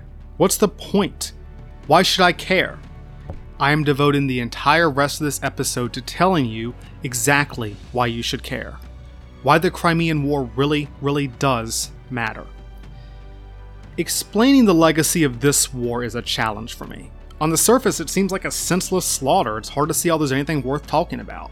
The military leaders were bad, the tactics were bad, the strategies were bad, it was miserable. The peace settlement was undone in a few years, the borders barely changed. None of the core issues were really resolved. Between the downfall of Napoleon and the outbreak of the First World War, the Crimea was the only multilateral great power conflict. And in contrast to the drama of Napoleon and the horror of the Western Front, to a lot of people, the Crimea just seems dull. Even the term, just the Crimean War, people always seem to grasp this as such a dull, monotonous war. But here's the thing, guys. The Crimean War was less important for what it resolved on the spot, which was very little, than for what it represented, what it showed everyone about the direction the world was taking, the transformation of warfare and the world in the 19th century. The Crimean War was the first modern war. It saw the first use of a lot of military technologies, including the first modern rifles, the first ironclads, the first high-explosive naval shells, and first underwater mines.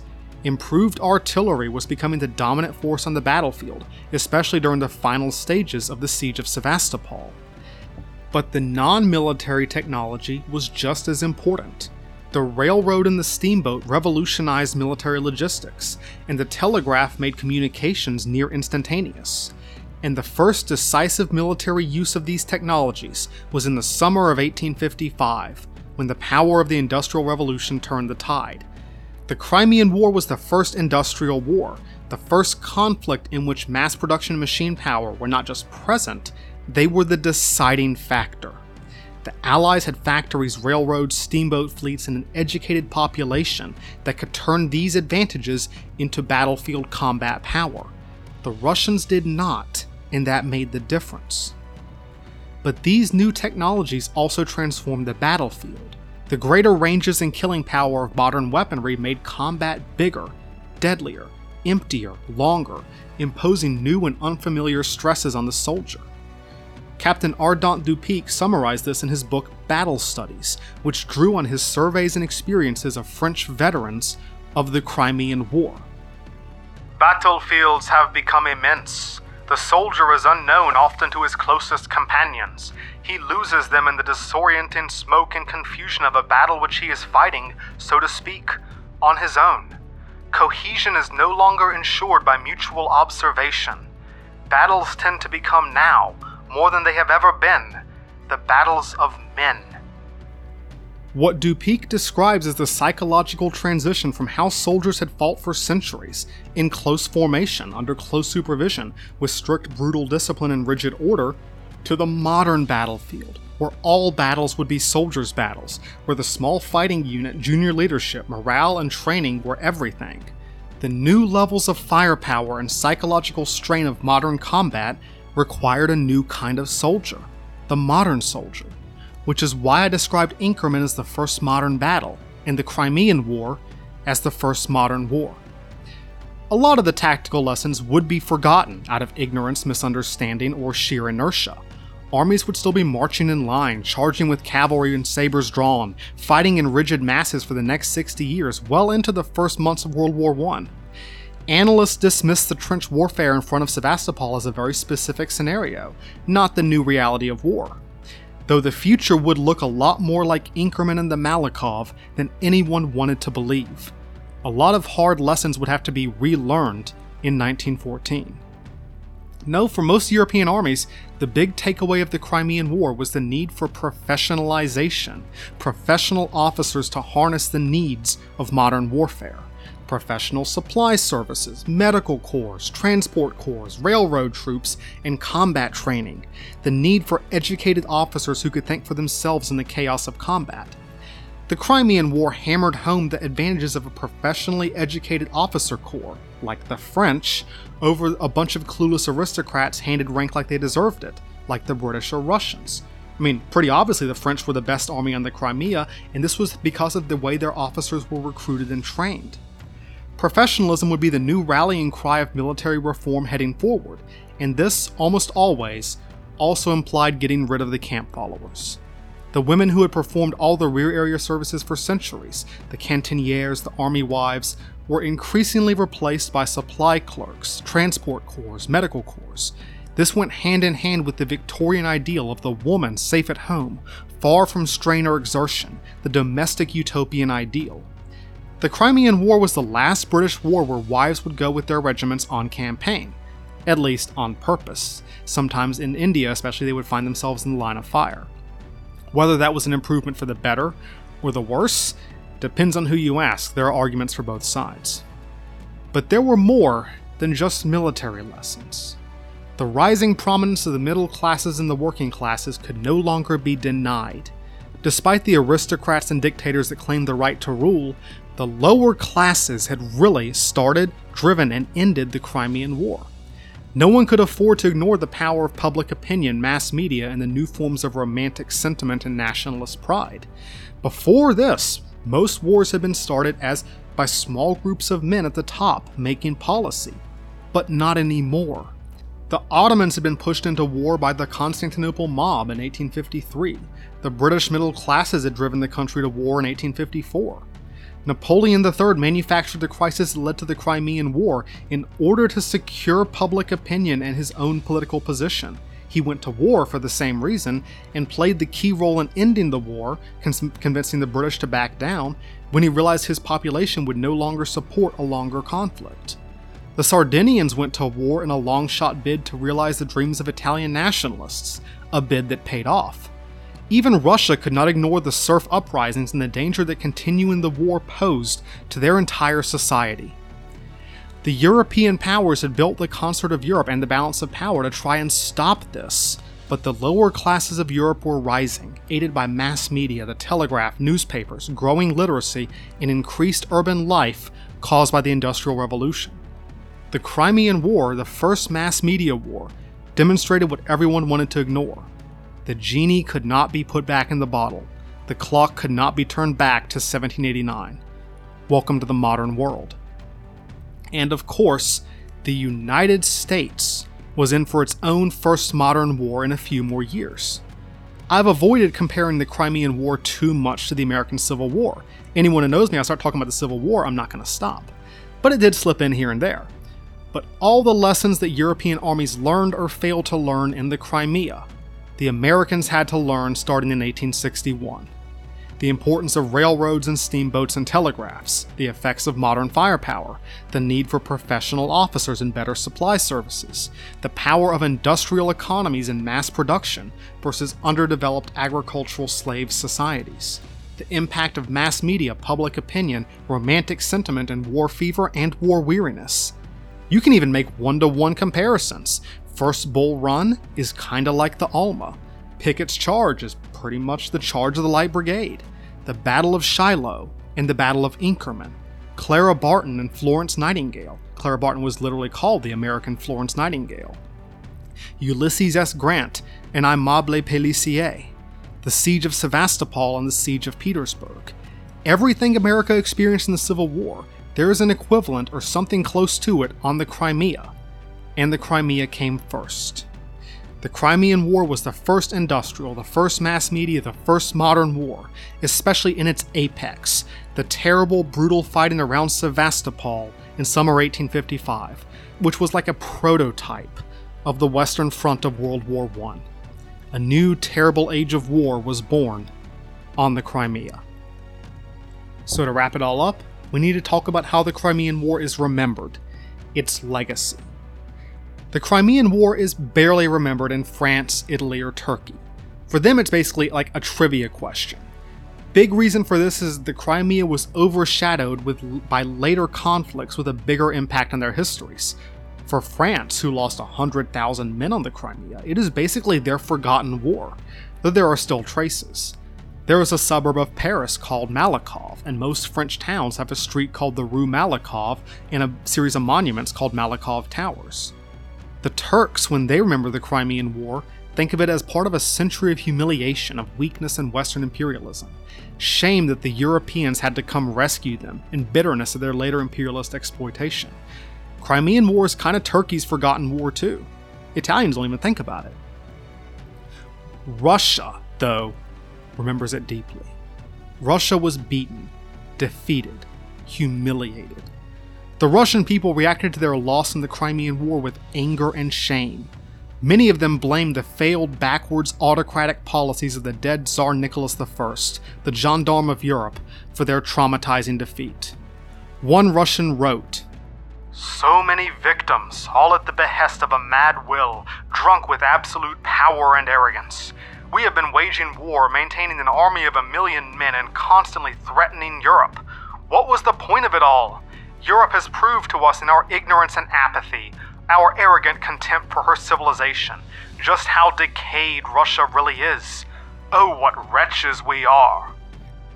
I am going to refrain from making any comparisons between this quote's sentiment and any current events, but you can probably guess my opinion.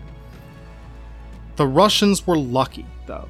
Nicholas's son, Tsar Alexander II, was one of the most liberal, reform-minded tsars that Russia ever had. These reforms were driven by the Crimean War, which had clearly demonstrated the need to modernize, reform, and repair the broken systems of the Russian Empire. And this had to start from the ground up, from the people. There was one thing to do. In 1861, Tsar Alexander II abolished serfdom. He freed the serfs. This was in part in order to modernize the country, to begin the transformation to an industrial economy, and preempt another revolution like the one that had almost broken out during the Crimean War. But there was a more human impulse as well. Many army officers, such as Tolstoy, had highlighted the sacrifices and heroism of the Russian soldier in the Crimean War. The rising professional officer class believed that to modernize the army, they needed to modernize the people. An acknowledgement by a few, just a few, that the Russian soldier was more than food for powder. Even if it was very incomplete in very many ways, Russia remained an autocratic empire, the freeing of the serfs marked the end of an era in Russia. The great mass of the Russian people had gone from being unfree people, essentially slaves, to citizens. People of worth, people who mattered, at least a little bit, people with at least some rights and freedoms. It was still Tsarist Russia, an authoritarian conservative regime, and it still sucked, but it sucked less, and they were free. When you're in total darkness, any hint of light is something to be thankful for. Though Russia would still lag behind well into the 20th century, Alexander's reforms began a slow process of modernization. The Tsar was still an autocrat, but the army was reformed, factories built, and soon railroads began to cross the country. Russia was finally entering the industrial age, the modern age, a transformation made necessary and made possible by the Crimean War. But the Crimean War also passed into Russian myth and memory, especially the siege of Sevastopol. The siege became a moral triumph of the Russian people, a great epic of Russian courage and patriotism, not least because of Tolstoy's Sevastopol sketches. The fallen heroes had monuments, emblems, and epic poems about their deeds. Sevastopol was the city of glory, a mythological symbol of defiance, even more so after World War II, when in 1942 the Black Sea Fleet once again defended Sevastopol, this time from the Nazis. And if you watch the news, you probably know where this is going. In 1991, the collapse of the Soviet Union resulted in the transfer of Crimea to the newly independent Ukraine. Russian nationalists were embittered by the loss of Sevastopol, holy ground to the mythology of their empire. One nationalist poet wrote in 1993, "On the ruins of our superpower, there is a major paradox of history. Sevastopol, the city of Russian glory, is outside Russian territory." But someone was coming along to fix that. Ever since his death, Tsar Nicholas I had been viewed by most Russians as a cruel tyrant who had held Russia back, his autocratic regime a failure that had lost the Crimean War. This was how the late Tsarist Empire and the Soviet Union viewed Tsar Nicholas I. But in the early 2000s, Russian nationalists came to see Tsar Nicholas I as a righteous martyr, an anti-Western hero, the symbol of the true militarist Russian spirit who had stood up to a coalition of corrupting European powers. They celebrated everything that Tolstoy had seen as the sickness blighting the heart of Russia. Since 2007, a prominent portrait of Tsar Nicholas I hangs in the office of Russia's new Tsar, President Vladimir Putin. In 2014, Putin's Russian military invaded Ukraine and annexed the Crimea, an action which earned him the acclaim of Russian ultra-nationalists and kickstarted a series of events that is still unfolding as I speak. 166 years after the siege of Sevastopol, the Black Sea rumbles once again with the sound of guns, the sounds of another Russian Imperial holy war launched by another autocratic zealot, another wannabe gendarme of Europe. The bones of the Crimea howl. Last but not least, the Crimean War transformed Great Britain. And this was a reaction to the failures of military leadership, the incompetence of the government, and the suffering of the soldiers. There was no glorious victory to celebrate. Not really. The last British battle of the war, the assault on the Redan, had been a bloody catastrophe. It was a hollow victory, even to Queen Victoria. I own that peace rather sticks in my throat, and so it does to the whole nation. But Britain had gained something from the Crimean War. In my series, I usually finish by talking about some kind of media, some post-war interpretation of the conflict, and how it shows what the war meant. How people remember their history is often just as important as the history itself. For the Jacobite Wars, I talked about Sir Walter Scott's novels. For the Imjin War, I talked about South Korean cinema. For the Crimean War, I'm going to talk about the monuments. There had been monuments of British wars for ages, and they had a certain form. They usually featured men on horseback, men on columns, men raising swords, Wellington, Nelson, kings and queens and generals and dukes and admirals, the noble heroes of the British upper class, the men who were supposed to be honored. But the Crimean War's monuments are different, because they feature the soldiers. Hundreds of plaques and monuments stand all over Britain, even one in Canada and Nova Scotia, funded by the middle class in memory of the fallen. The British public reacted to the Crimean War not by celebrating the victorious leaders, what victorious leaders, but by mourning and consecrating the soldiers. In 1861, the most prominent of all British Crimean War monuments was erected in London. The Guards Memorial features 3 nameless bronze soldiers of the Guards Brigade, which had suffered 45% casualties in the sandbag battery at Inkerman. The inscription reads, "To the memory of 2,152 officers, non-com officers, and privates of the Brigade of Guards who fell during the war with Russia in 1854-56, erected by their comrades." This was Britain's legacy of the Crimean War. The heroes weren't the generals, the leaders, the blue-blooded aristocrats. No, those guys were permanently discredited. They had failed at the one thing they were supposed to be good at: leading. In the eyes of the British public, the heroes of the Crimean War were the soldiers. It was a complete 180 from previous stereotypes of soldiers as drunken, ignorant, low-class brutes, good for nothing, the scum of the earth, food for powder. Now they were the gallant Tommies who had done their honest Christian duty at the Alma, at Balaclava, in the winter, at the Redan, and especially at Inkerman. It was like a light bulb had gone off in the heads of the British people, that their soldiers suffered, that they were human, that they mattered. And the heroism of the soldiers was being recognized. The Guards Memorial in London was the first monument in Britain to honor the ordinary soldier. And on June 26, 1857, Queen Victoria formally decorated 62 soldiers with the newly established Victoria Cross, Britain's first military award that did not recognize birth or class. 111 members of the British Armed Forces would receive the Victoria Cross from actions in the Crimean War. The largest single day of Victoria Crosses, 15 crosses were awarded for Inkerman. The belated recognition of the British soldier reflected a much larger shift.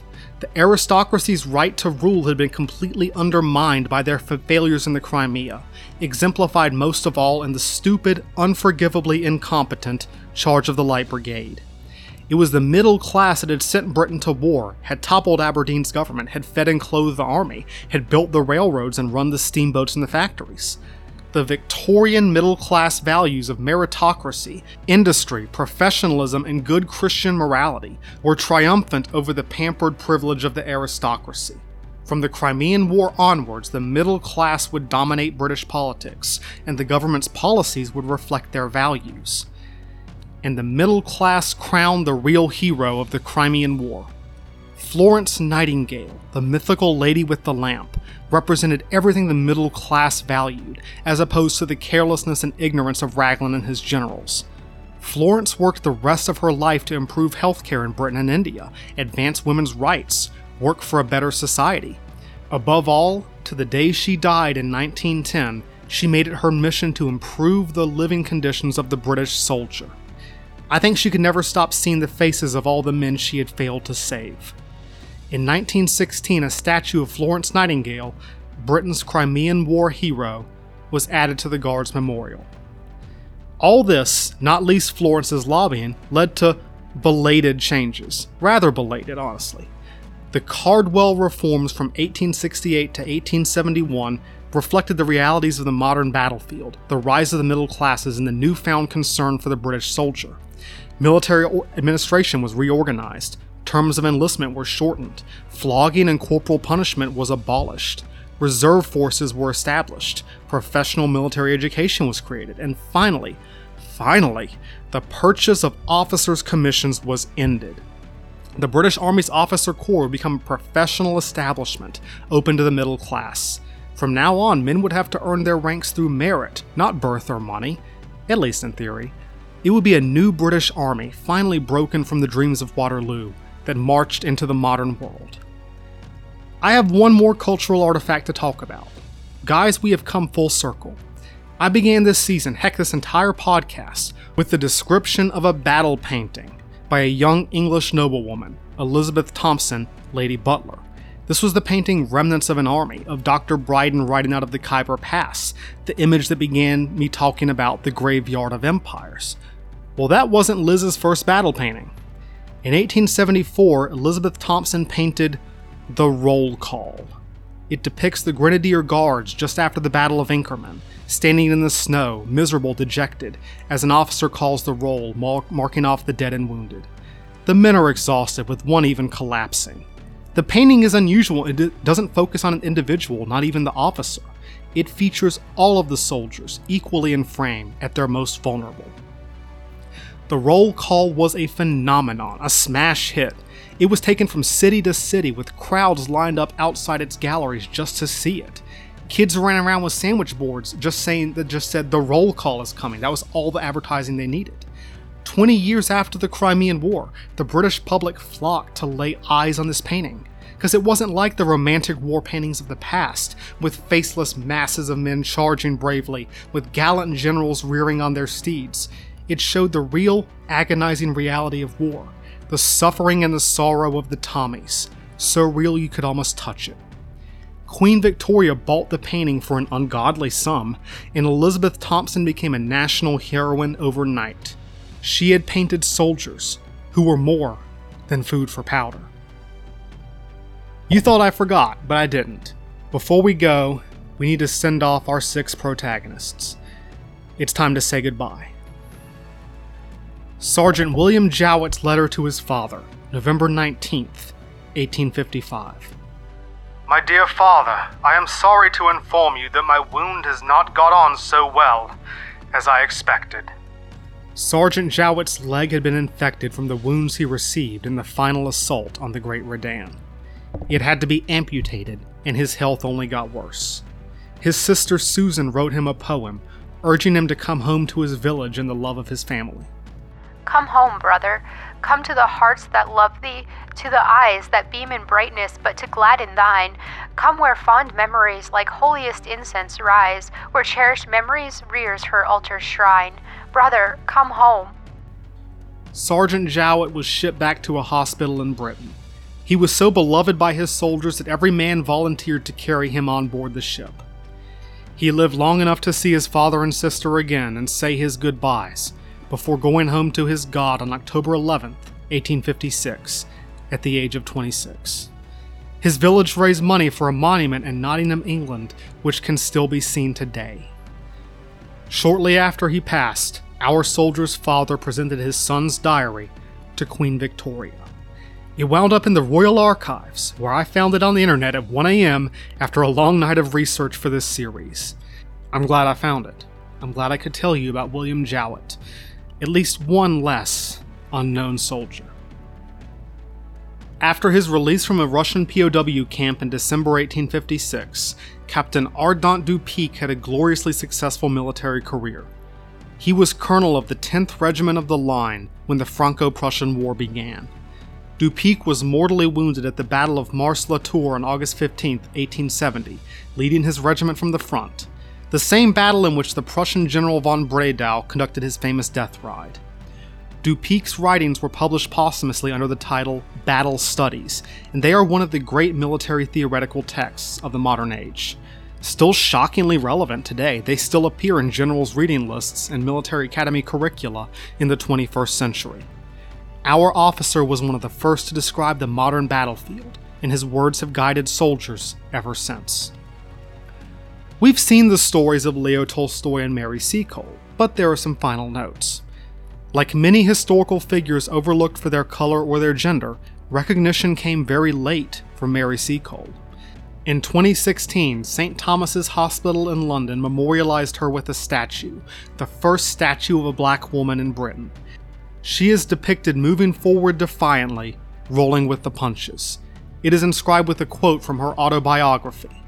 "Wherever the need arises, on whatever distant shore, I ask no higher or greater privilege than to minister to it." Our healer is now recognized as a heroine for all non-white Britons, proof that the color of their skin is no barrier to their courage and patriotism. In 1910, Leo Tolstoy was on his deathbed in his family estate when he decided that he would not die comfortably, surrounded by the luxuries that the peasants could never have. The 82-year-old Tolstoy fled his home in the middle of winter and boarded a train, ranting to his fellow passengers about love, nonviolence, and equality.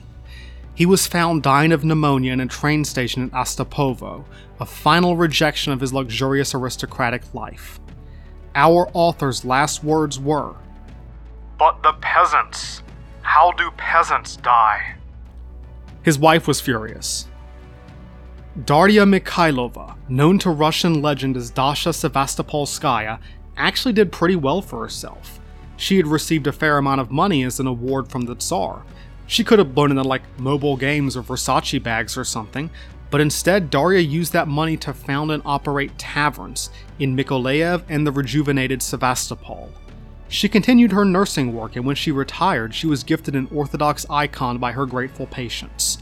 Our nurse passed away in 1892, and in 1975 she got an asteroid named after her, which is pretty sweet. She also has a memorial in Sevastopol, and there is a hospital there named for her. But Dasha had it easier than our first and last protagonist. Guys, this one's hard. Nell Butler and her husband Michael were ruined by the Crimean War. He never really recovered from his fever, and she never recovered from a case of frostbite she suffered during the winter of 1854-55, which eventually left her right arm crippled. Michael was disabled later by a wound during the siege of Sevastopol. He was discharged from the army, and they went home to scratch out a living any way they could. Michael got a job in the Portsmouth dockyard, but he had never been the same after his illness and injury on the Crimea. Nell took care of her charming, funny Irishman as long as she could, but there were no veterans benefits or social security in industrial-age Britain.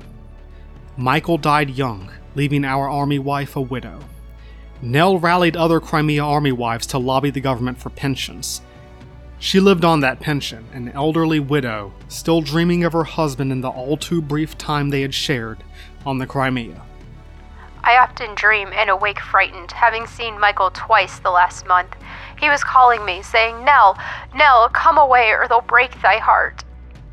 A month after she said those words in 1909, at the age of 79, Nell Butler died. At her funeral, dozens of old soldiers of the 95th Regiment came to pay their respects to their frontline Florence Nightingale. Nell's grave marker reads simply, Ellen Butler, Crimean veteran. Our army wife lies in Portsmouth, 75 miles away from the Guards Monument in London. Two very different monuments, but two sides of the same story. Nell Butler, her arms covered in blood, caring for the dying in the trenches outside Sevastopol, was an unknown soldier just as much as the mud-covered, frenzied guards fighting to the death at Inkerman. They were the tragedy and the glory that was the Crimea. Do you see why I chose these people? Because none of them were born incredible. Even Tolstoy. They made themselves incredible by what they did, what they witnessed, what they sacrificed. They were the triumph of an idea, so radical in a 19th century ruled by wealth and privilege, that what you did mattered more than how you were born.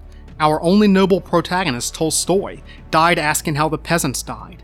The rest of them made their way in the world against all odds, against so much resistance, made their way to the Crimea, and taught the world something new. Something that it took Lord Raglan so long to understand, what he finally did understand when he saw the bodies of his men at the foot of the Redan. That despite their low birth and low class, they meant something. They were worth something. They mattered. I think of the Guards Memorial. I think of the roll call. I think of the liberation of the serfs, the monuments to healers and nurses in London and Sevastopol, novels beloved by the world, and a military text read by generations to come, a diary in the hands of Queen Victoria, and a simple gravestone in southern England. They all add up to the story of Europe in the 19th century, a Europe that changed them and was changed by them. A Europe fueled by romantic passions, reformist zeal, nationalist dreams, and revolutionary hopes. A Europe that was awakening to the idea that all people, not just the men at the top, matter, including the soldiers and the women at the bottom. I would say it's still a work in progress. We're still learning that to this day, but it began here, with the realization that these men and women who gave everything they had were more, weren't they, than just food for powder.